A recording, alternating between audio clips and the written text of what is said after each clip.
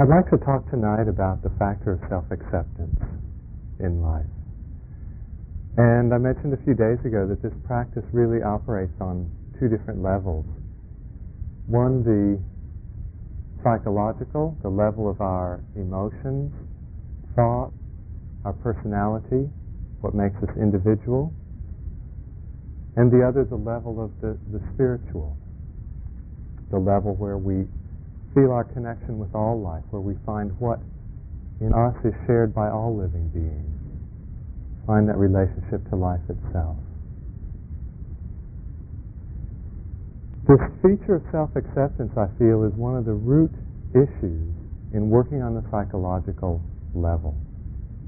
And for many of us, at the core of many of the problems that we encounter in living.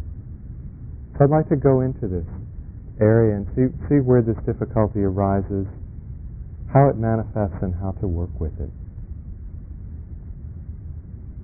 When we talk about a lack of self-acceptance, it's as though somewhere along the way in our lives we've picked up a belief that, if we were to express it, takes the form something like, I'm not okay.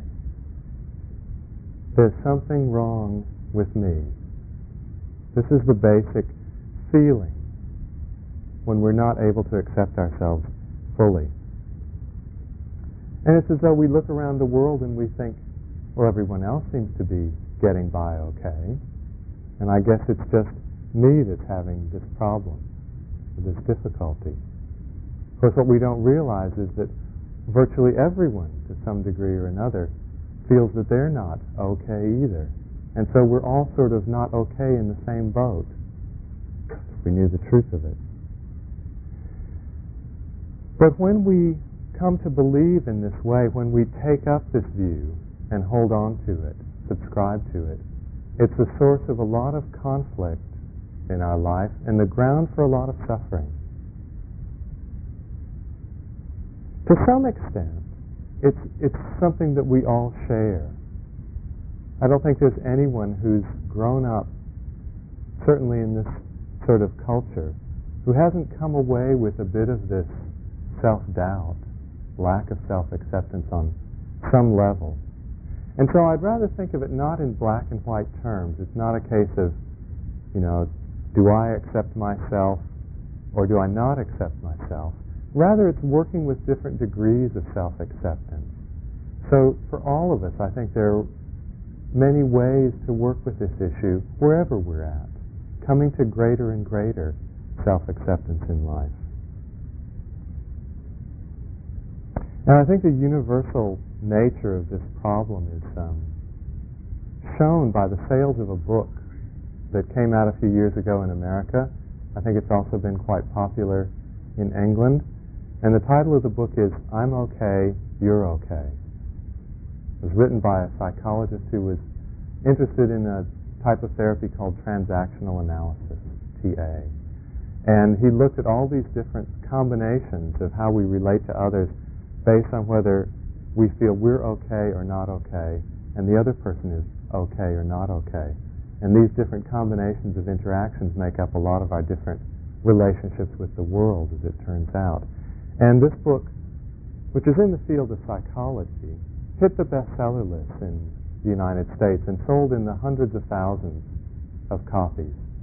Most books on psychology sell, 1,000, 2,000, and this was in the hundreds of thousands. And I think that shows that it was hitting something in people. There was a real response to that theme. And I think another testimony to the universality of this problem lies in the popularity of a particular American comedian who is sort of the apostle of self-rejection. I wonder if you know who I'm thinking of. Exactly, Woody Allen. One of whose famous lines was, I wouldn't want to belong to any club that would have me as a member.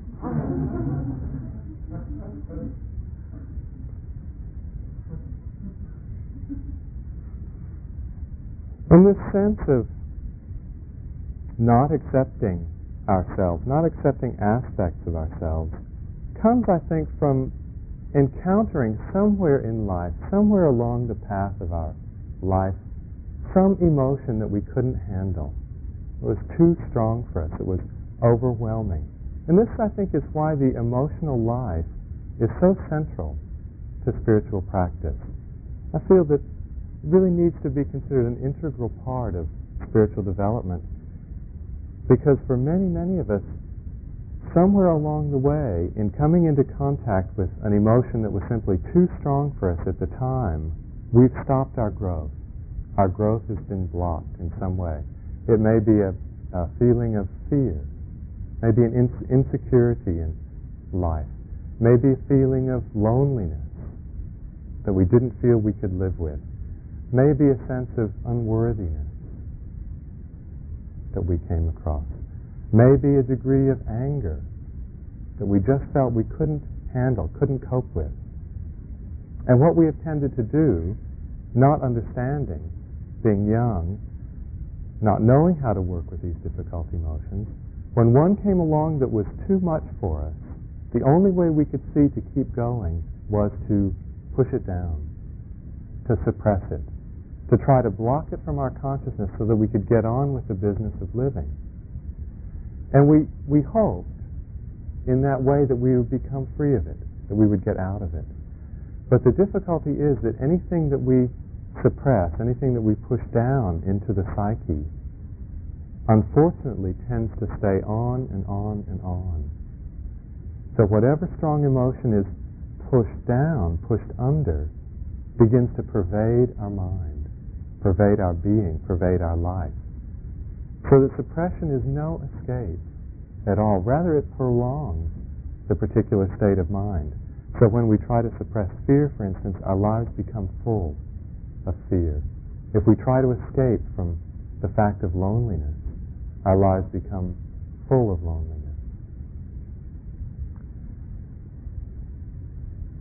And there's a constant struggle to keep that emotion from surfacing, to keep it suppressed. And that constant struggle begins to take a lot of our energy. So we're no longer able to respond to life fully. We sort of don't have all of our pieces anymore to respond fully to life because we're partly locked up in this inner battle. And when this happens, we find that we have a block. Our emotional life has been blocked, and we get stuck at that point. And in some ways, our whole unfolding can't keep going naturally because of that block.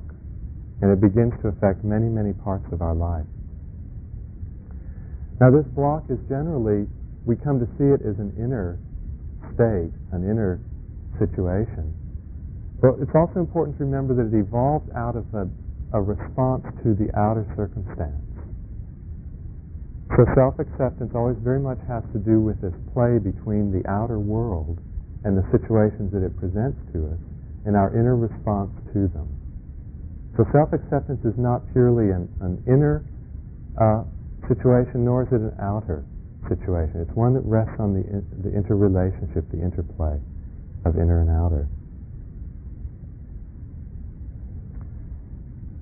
And then how does it manifest? What is the result when we reach some point in our life, this feeling that we're not okay, that something is wrong?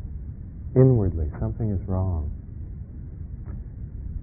First of all, as I mentioned, there's a constant inner conflict.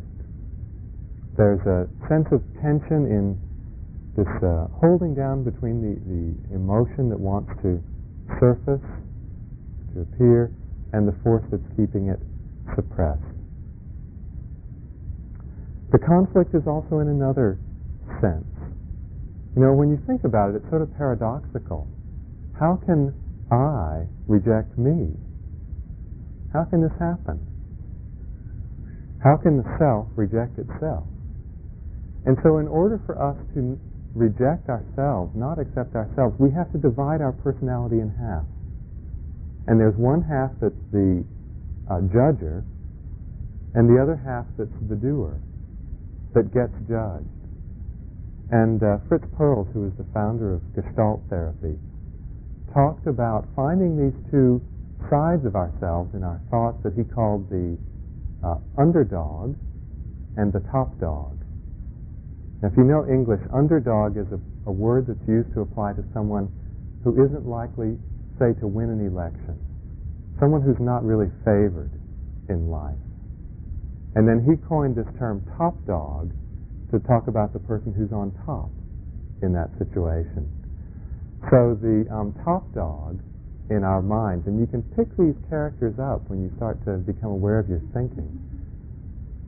The top dog is going, how could you do something like that? That was a really stupid thing to do. I thought you were more grown up than that. Don't want to see you doing that again.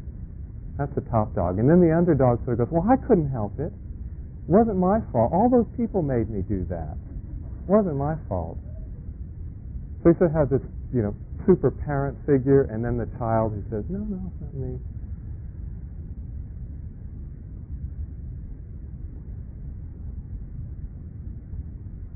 As the integration process proceeds in our life, we find that these two sides start coming closer together. They start coming more toward the middle. But in the beginning, the self-acceptance is weak. It's easy to see these two distinct halves to ourselves.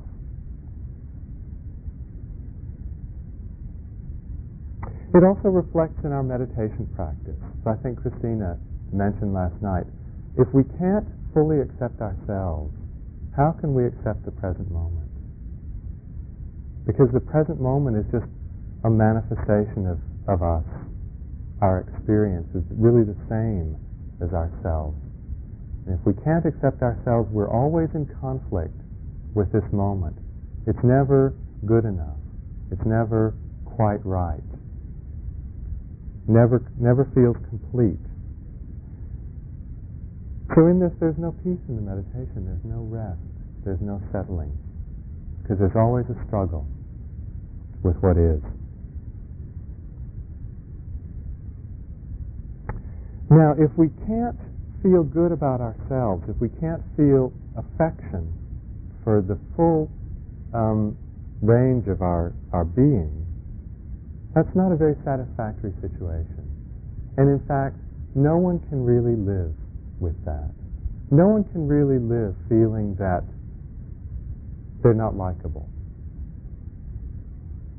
Just can't accept. The mind cannot settle with that kind of sense.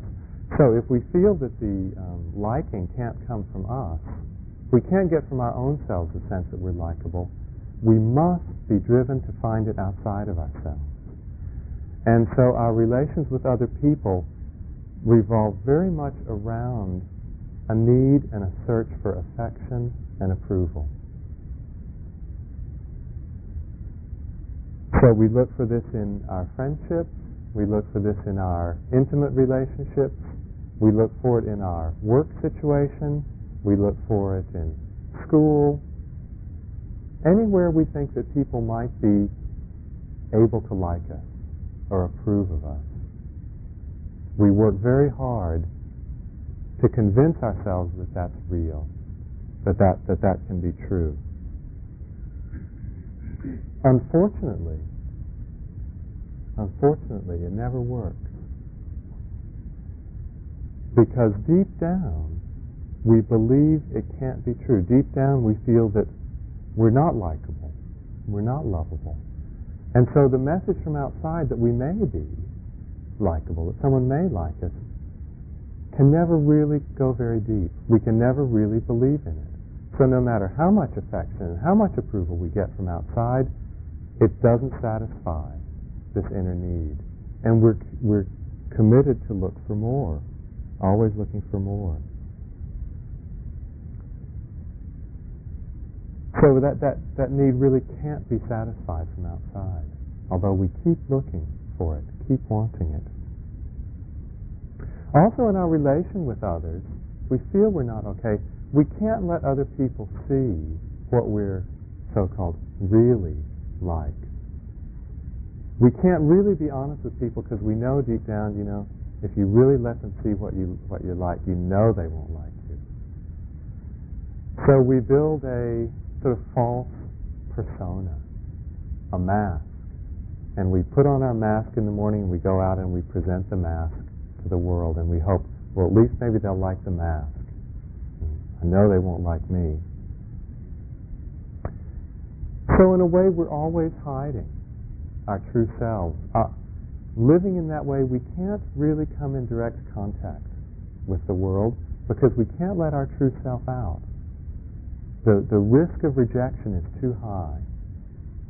So we always have to pretend to be something we're not, and in that there's a great deal of strain, a great deal of effort.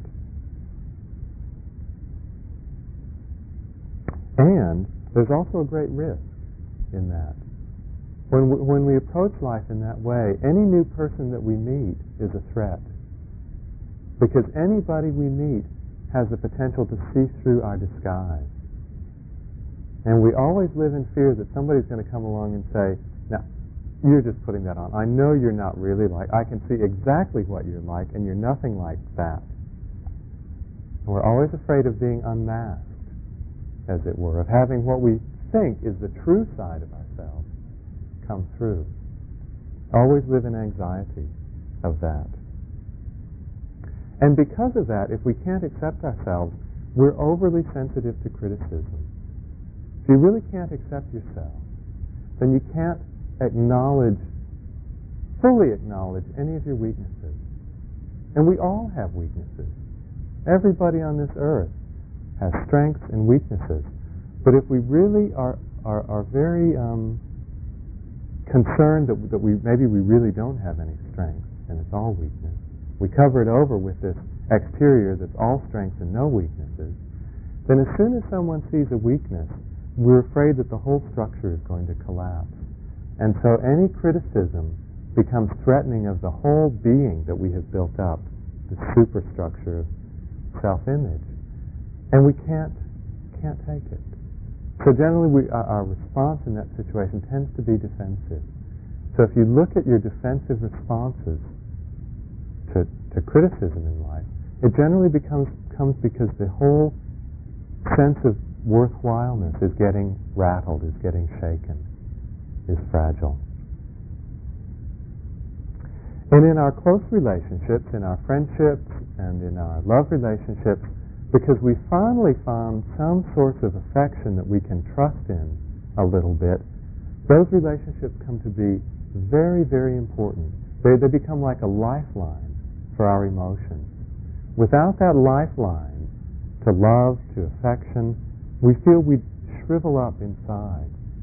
So those relationships become extraordinarily important, and we depend very heavily on them. And where there's dependency, there's fear.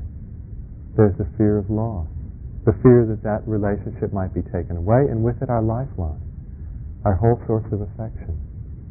And if we don't feel good about ourselves, still on some level we really wonder how other people can feel good about us. And we're sure that, there are 100,000 more people out in the world who are much more desirable than we are.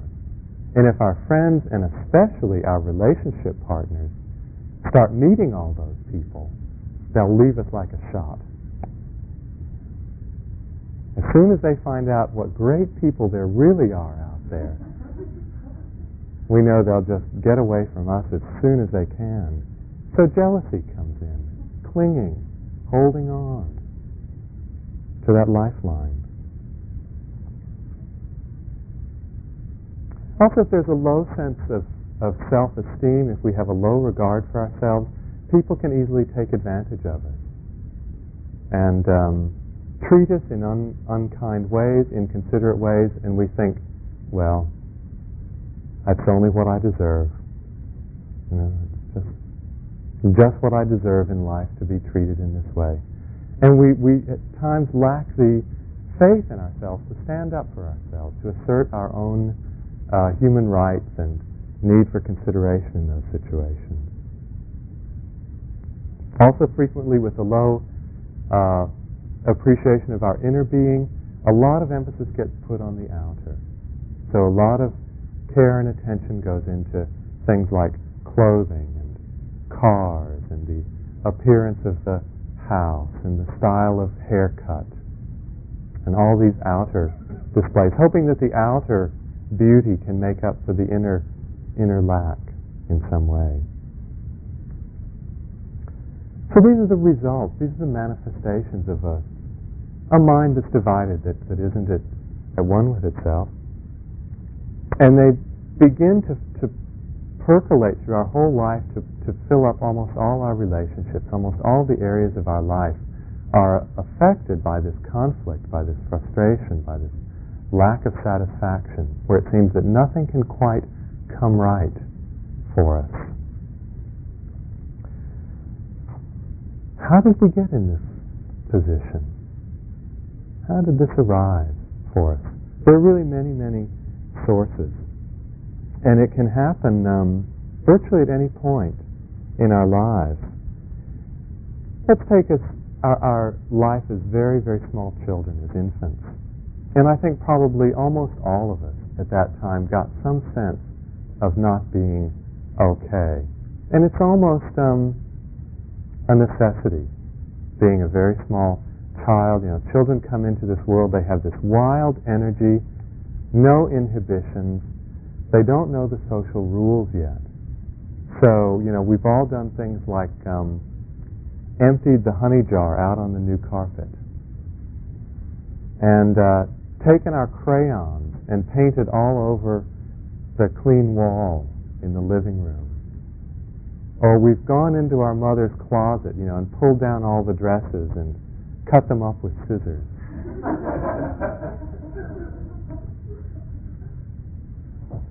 Or something like that, and then we're surprised that that's not okay. So we get these messages when we're very small that the things we're doing aren't okay, and we start to feel, well, maybe there is something wrong with me. I'm always being corrected. Maybe there is something wrong. And of course, our parents seem like the ones who are really okay. Our parents are really in charge. You know, they're in charge of the world. They can do these amazing things like walk and open doors. You know, they can actually reach the doorknob and pull it open. They can drive cars.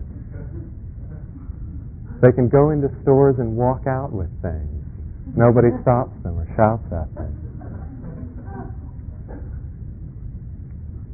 So our parents are definitely okay. But we as little kids, there's a lot of questions. A lot of question about it. Other people may have a relationship with their parents that doesn't have much love, doesn't have much affection. I mean, this is pretty common. And so coming into this world, not getting affection or caring or love expressed very openly, we come to form the view that we're not really lovable. Yeah, if we were more lovable, well, I'm sure, you know, if I were more lovable, my mother would pick me up and hug me more often. I'm sure my father would give me a kiss every now and then if I were really lovable. And because they don't do those things, I must not be a very likable person. There must be something wrong with me that the world isn't being affectionate. Especially if our parents tended to be very critical, as many parents do. Many parents want their world, many adults I should say, want their world ordered just so. And children to such a world are only a disturbance, only a disruption. So some parents grow up always criticizing their children. The children can't do anything quite right. And if we grow up with such parents, we really come away with the feeling that we can't do anything right. Not only are we not lovable, we can't even behave properly. Can't do anything right. This, of course, is a real mistake. To ever conclude that we're not lovable is a complete mistake. Because this quality of lovableness has much more to do with the mind of the beholder than it does with the mind of what or who is being beheld. In other words, the ability to love comes foremost. After that comes what it's turned toward. So there's no one on this earth who can't be loved. There's no one on this earth who isn't lovable. And we begin to see that it was just the limitation in our parents' own hearts and minds that kept them from feeling and expressing that love. But we believe in it. We have believed in it. And it's kind of interesting how this idea is starting to really filter through the whole of society. I work in Totnes, just a few miles away, in an office that's above a shop where they sell electrical goods. They sell televisions and tape recorders and things like that. And the owner of the shop was having some renovation done. And so some workmen were in, carpenters and plumbers, who were working on the bathroom in the shop.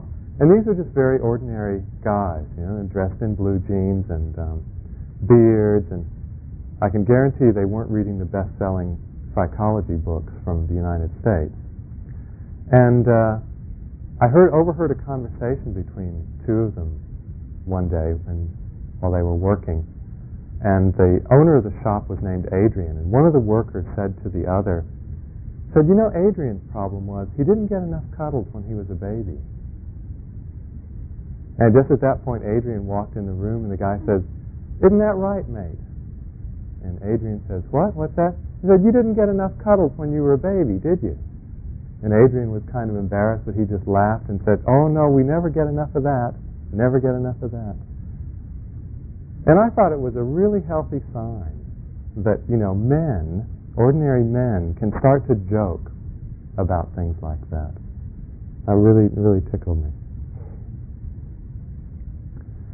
When we come to start growing up and come to maturity, and we start to see the effects of our childhood, start to see how the results of our parents' treatment of us, sometimes we get very resentful. It's very common to go through a period of real resentment when we see that our parents really weren't very affectionate, really didn't give us a sense of being loved, and the mark that's left on us. And this can become quite a force in one's life for some time, this resentment. And I met someone earlier this year who was going through this very strongly. She was a lovely person. She was very sensitive, had a lot of emotional depth, very much in touch with herself in many ways, committed to peace work and social action, really very nice person. But she was consumed by this resentment for her parents. And because of it, she really couldn't open to love, to loving or being loved, because this resentment went so close to the bottom of things for her. And it's important to accept that resentment when it comes. But at a certain point in development, we have to realize that whatever happened in the past and whosever fault it was, the present is a different matter. And in the present moment, there's only one person who's going to be able to move us out of the situation that we're in right now, and that is we ourselves. And so, in working with this kind of resentment, at some point we've got to let go of the past blaming, begin to take responsibility for the present moment, and begin to work with it. Because no amount of blame or resentment is going to get us out of this particular bind, this particular situation. And then, after we work with it enough, come to some degree of self-acceptance, we may be able to forgive our parents for those hurts. And at a certain point in time, we may even be able to appreciate everything that they've done for us. As I've grown up and some of my friends have had children, I haven't myself, I begin to see how incredibly much work is involved in raising a child. Just to keep a child clean and clothed and fed for 16 years is a full-time undertaking. It's really a full-time job. And I really have gotten a sense of how much my parents gave to me. All of our parents have given to us through that work. And at some point, we get clear of this resentment, there can be a real sense of appreciation for that, for all those years of, in many ways, selfless giving. Even though the love may not have been felt, even though we may not have perceived it clearly, those actions express a lot of caring too. So the love may have been there, even if we didn't feel it clearly. In this relationship with, say, our parents as an example, it's important to begin to tune in again this interplay between outer and inner that I mentioned earlier. And there's a cycle that goes on that affects not just the self-acceptance, but many, many areas of our life. And it's helpful to start to tune into this cycle in our life. And that is from perception to view to action. And perception means noticing something. And here I mean perception in the outside world. View is something that goes on inwardly. We form a certain opinion or conclusion about ourselves or about the world. Action then is our expression back into the world, coming from our inner life. So just to take an example with the sense of being unloved in childhood, we perceive the world a certain way. We see our parents as being unloving. Whether they were or not is another question, but that's our perception. Our parents don't love us. Now we could just, every time that happens, we could let that perception come and we could let it go. But we don't tend to do that. We tend to form a conclusion about it. The conclusion we form is, they don't love me, therefore I'm not lovable. We hold on to this conclusion, we hold on to this view, and it becomes part of our inner world. It makes up part of our inner life. That inner view then determines how we relate to the world. And if we really feel we're not lovable, then we really believe that we relate to the world as though that were always going to be true. We really believe that that's how it will be from then on. So for instance, we get in a relationship, we have the view that we're not lovable, and we expect to be rejected. We form a friendship, and we expect at some point to have that friendship cut off. We meet a new group of friends, and we expect that no one will like us, because this is what our inner view tells us. Now, there's the opportunity in all those new relationships for a fresh perception to come. We might see, that person likes me. I get that sense that person might like me. But that fresh perception comes into conflict with a long-held view, which is that I'm not likable. So we've got a conflict. There's the perception, someone may like me. There's the deep-held view, nobody could like me. Which do you think we give up? The fresh truth, the living truth, or the old view? More often we toss out the fresh perception. We invalidate that feeling of affection because we're convinced, we believe that it couldn't be true. We cling to that inner view. So, important to see this interplay between the perception of the world outside, the view we form inwardly as a result, and then how that view conditions our behavior, which expresses itself in our outer relation to the world. Ongoing interplay in every area of our life, from the outer to the inner and back again. This is why people like Krishnamurti have made the comment, there truly is no inner and no outer. He says this is all one movement. All one movement. So we come through infancy and we find ourselves in school. Now, virtually every school that I've seen, except for a few alternative schools, are characterized by a real atmosphere of competition. That one person is matched up against another to see who's going to come out ahead, whether it's in academics or in sports or in beauty or in popularity. Always this sense of competition. And what that sets up is the mind that compares. We're always comparing ourselves to others. And all you have to do is meet, if you're into this comparison game, All you have to do is meet one person who's better than you, and you feel badly. One person who's better. And it hurts. So we can say, I am not as X as someone else. And you can fill in X with any positive quality that you like. I'm not as pretty. I'm not as handsome. I'm not as intelligent. I'm not as funny. I'm not as popular. I'm not as talented. I'm not as rich. I'm not as good in sports. I'm not as well dressed. I'm not as cool. And you just meet one person who's better than you in any of those areas and you feel badly. It's crazy. Sooner or later, we always meet someone who's better than us in any area of life. And this comparison is so unnecessary. You know, in the middle of it, we never stop to ask the question, how pretty do you have to be okay? How handsome do you have to be acceptable? You know, so that people don't sort of run away from you when they see you coming. Here comes that ugly man again. We never stop to see if there's any sort of real standard, which of course there isn't.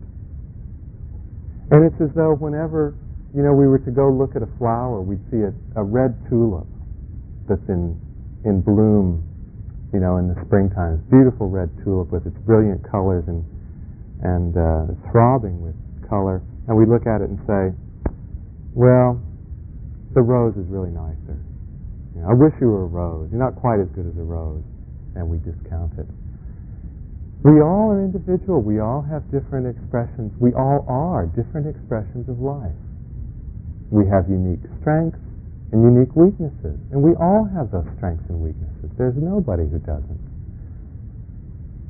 And when we compare ourselves to another through these facets, just these fragments of ourselves, we pick on a little fragment and say, oh, but somebody else's fragment is better than mine, therefore I'm no good. We destroy ourselves through this activity of thought, this activity of comparing. And it's not necessary. And this message was really brought home to me in the early 70s. I was hitchhiking in California. It was 1973, and the hippie ideal was still sort of in swing. I mean, that's really where it was at, was, you know, basically living out the hippie dream. And I was hitchhiking on a freeway, and I was picked up by this couple who were about my age, or a little older, about between 25 and 30. And they were clearly not taking up the hippie dream. And as far as I was concerned, this couple looked like they could have come from another planet. They were driving this old Ford convertible. I remember the car was about 15 years old. It was a Ford Falcon. 15 years old at that time, you see. And it was sort of falling apart. You know, the paint was really chipped and some chrome was falling off and the fender was dented. And the couple were not of the, you know, standard, conforming to the standard image of beauty or handsomeness type. They were the sort of people in my high school who probably wouldn't have gotten dates to the senior prom. And they were both quite overweight, and the fellow had on a set of old overalls, old dungarees, and a cowboy hat. And their car wouldn't go over about 50 miles an hour. You know, we're on a California freeway, and everybody's whizzing by us at 70 in these brand new Fords and Lincolns, and we're pottering along at 50 miles an hour in a car that sounds like it could die. And it suddenly struck me that these people had sort of looked at the whole area of competition in life, and they'd dropped out of it. They'd looked at what happened if they wanted to play that game of competition, and they'd said, no thanks. And they'd just sort of gone beyond comparison. And they, you know, and they were just living their lives. And they had such a nice relationship. I mean, I had such a good time in the car with them because they were cheerful, they laughed with each other, you could tell there was a lot of affection between them, and having dropped out of the whole thing, they weren't obsessed with this madness of living up to some phony kind of standard. And it was a really beautiful contact, actually, and a real lesson for me.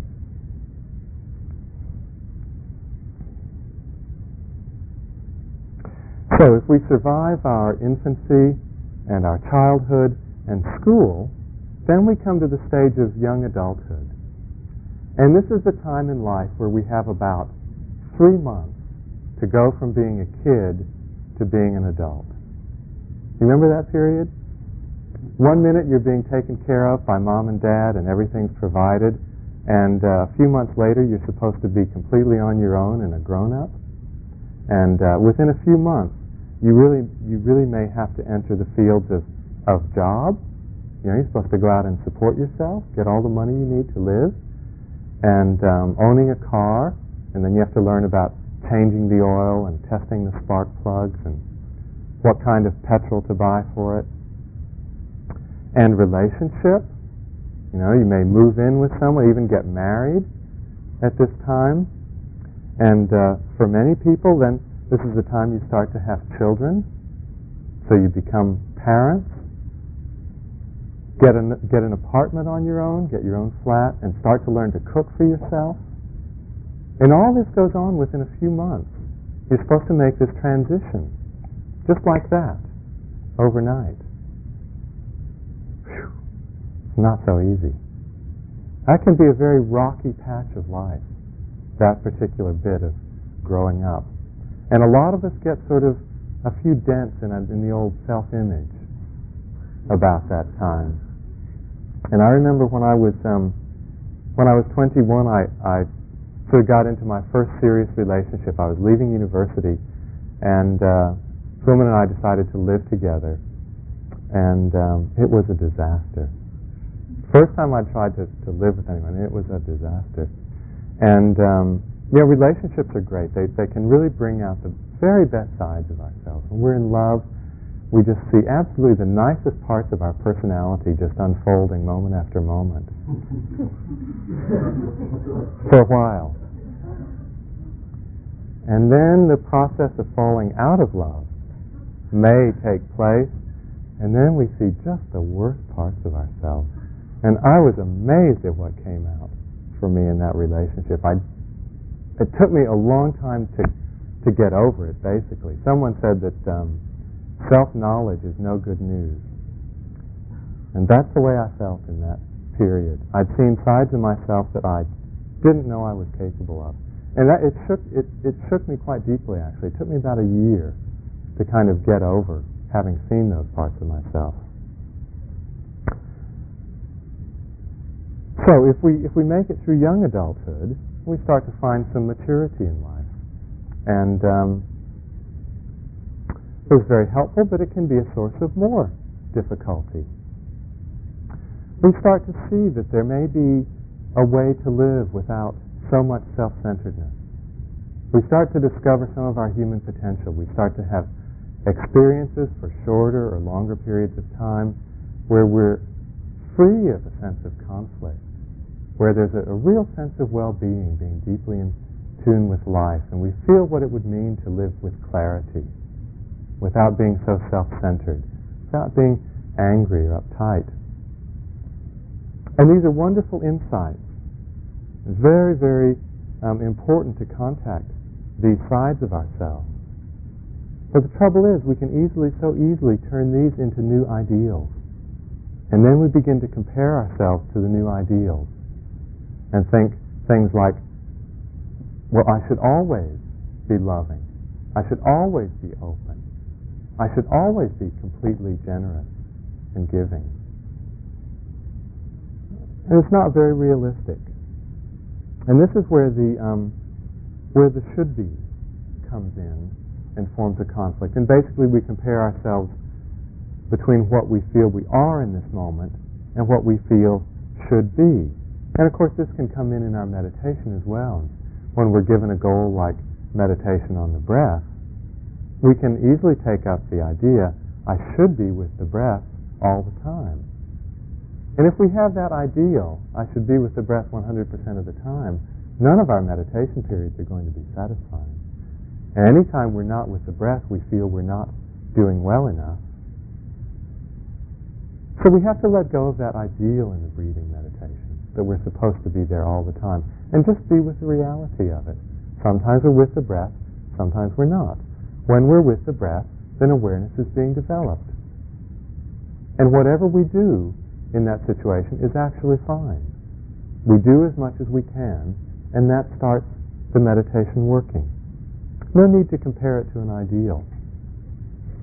So we need, all along the whole spiritual path, we have to balance some degree of critical awareness, some degree of judgment, with a degree of acceptance. You know, most of us would never even start on meditation or self-knowledge if there wasn't some degree of goal for us. If we didn't have some degree of ideal that we wanted to move toward, a degree of being more open, wiser, more loving to the person, so that goal propels us along the spiritual path. At the same time, to keep moving with some degree of harmony, there has to be acceptance of the reality of this moment, acceptance of what is. So this interplay, this dynamic between the goal and the reality is sort of an ongoing seesaw in walking the spiritual path. And you have to acknowledge and work with both halves of it, both the ideal and the reality. And so then we may think, well, we've got life sort of sorted out, we've come into our maturity, we're working with ideals, and then we become aware of the process of aging. And the self-acceptance can move on to the physical level, concern with the physical. And you know, one morning about our mid-30s, we sort of wake up and look in the mirror and we realize, hey, I'm not young anymore. And then how does that feel? And so much emphasis is placed on youth, and the idea that beauty really goes with youth and not with age. I don't know if you've really sort of taken a look around cosmetics shops and seen how many of the things that are on sale there have to do with aging.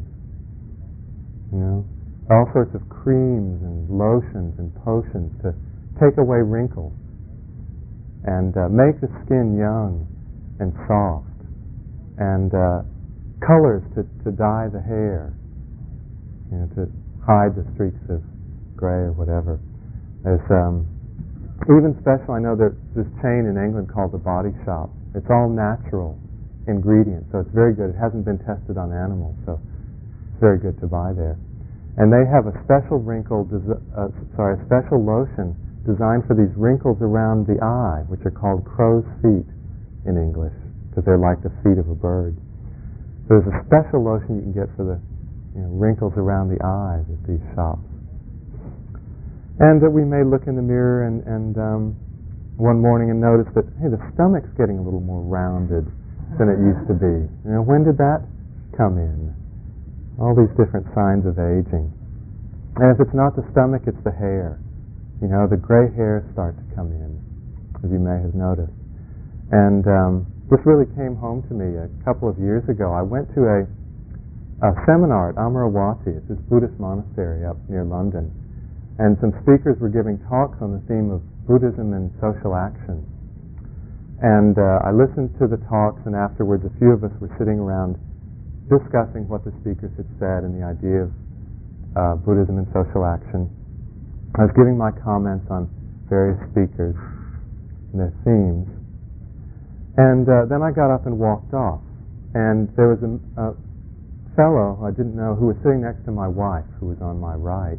And after I'd walked off, he turned to my wife, Sally, and he said to her, who was that man?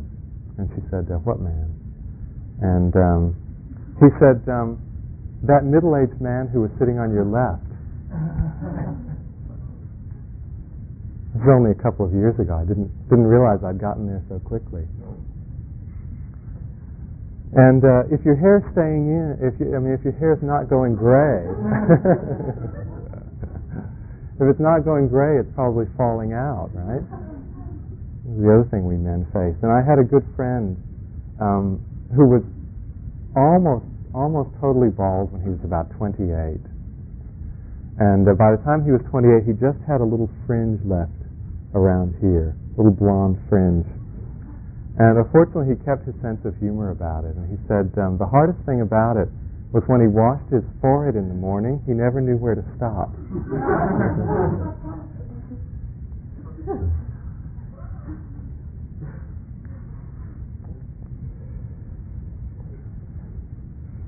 So there's no retirement from this self-acceptance work. It can strike at any age, any time. So how to work with it? How to go through, to get through this difficulty, this lack of self-acceptance?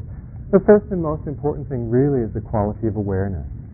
Bringing awareness to the situation and seeing where we come up against the feeling of self-acceptance, how it manifests in our life, where it came from, how it makes us feel, and so forth. And when we begin to see how it influences us, when we begin to see how the mind reacts to that sense of not being worthy or not being loved, then we start to understand its mechanism. And when we start to understand it, we can get to some degree free of it. We understand our motives and our reactions to life. We begin to understand this interplay between the outer and the inner, and our own responsibility in that play. Stop seeing ourselves just as victims of circumstance. And in addition, I think it's important in life to find ways to develop a sense of joy in your life. And basically, I think this means finding things that bring you pleasure, finding things you like to do, but don't so much depend on other people to fill you up, but find things that you yourself like to do, possibly alone. And many people have hobbies that they've picked up in the past that they've really been into for a while, and often we sort of let those slip away. We say, well, my life's too busy, I don't have time for that anymore. But in giving those things up, we really give up an important source of nourishment for ourselves. And I feel it's important for us to find those activities that really bring us that kind of pleasure, whether it's painting or music or cycling or walking in nature. So many things to get involved with. And if you don't know of anything, you might look around, take some classes, try a few things out. Work to cultivate that sense of enjoyment in life. Also, keep in mind your strengths and your talents. Don't forget the good sides of yourself.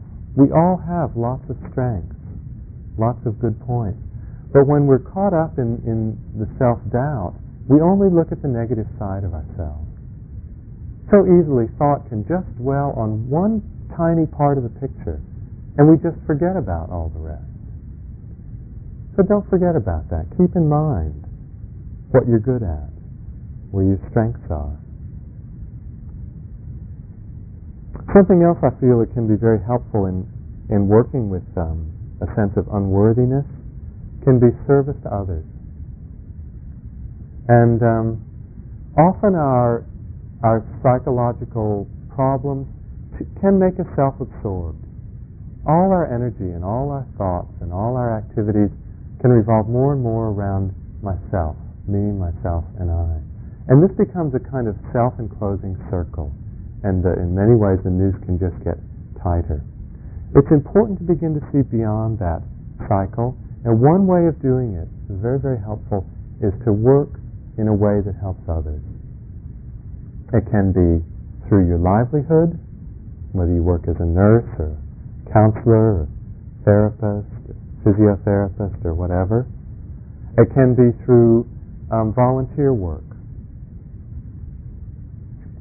Almost everywhere that I know of, there are plenty of need for volunteers to help with old people or disabled people, many different kinds of needs in the community. And being able to give to others, finding that one actually has something to offer to others, really gives one a sense of contributing, a sense of making a difference. It can offset this sense of unworthiness, of not mattering. And finally, keep up your practice. The practice in itself leads to a greater sense of harmony in life. We're working here to develop directly wholesome qualities of mind like attention, like oneness of mind, like equanimity, openness, affection, and so forth. All these wholesome qualities of mind, as they come through more and more in the meditation, start to be felt and experienced in our life, there's already a growing sense of well-being, greater sense of harmony in life. And this is one of the strong features of meditation, as opposed to, I would say, many kinds of therapy, that provides a real boost to growth and development. The practice itself will bring more harmony, will bring healing. And as that healing starts to take place and our mind starts to come together, we don't feel so divided within ourselves, we don't feel so split, then the mind can rest within itself. When the mind's in conflict with itself over a key issue, like whether we like ourselves or not, the mind can't really settle.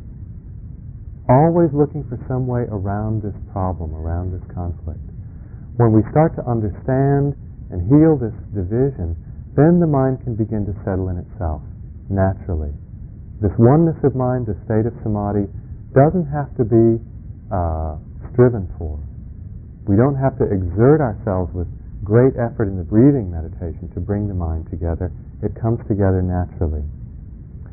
And as that natural coming together happens, then the doors start to open for really working, really seeing on the spiritual level of life.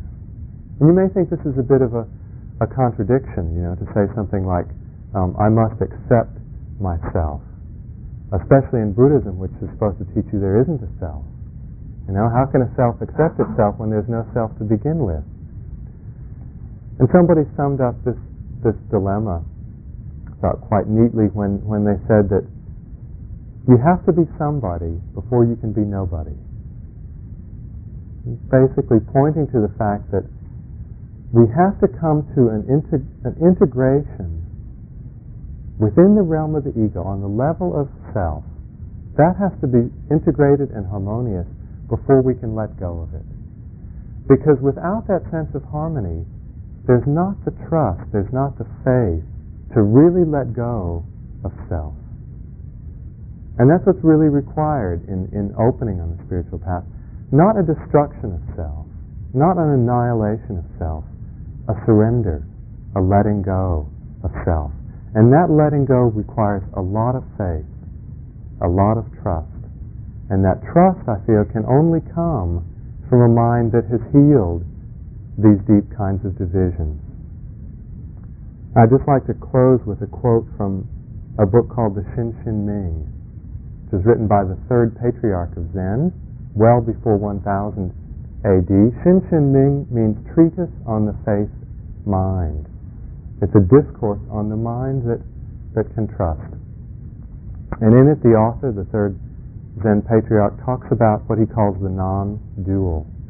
The non-dual is that in life which is without a second, which cannot be compared, which is the ground of all existence, which is the unconditioned aspect in the universe. And of this, he said, the non-dual is one with the trusting mind. The non-dual is one with the trusting mind.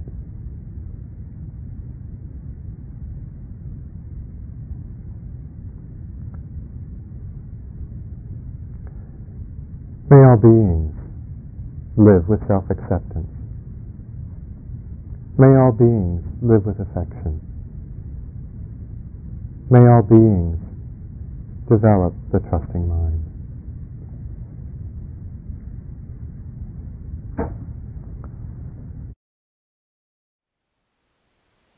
Thank you for listening.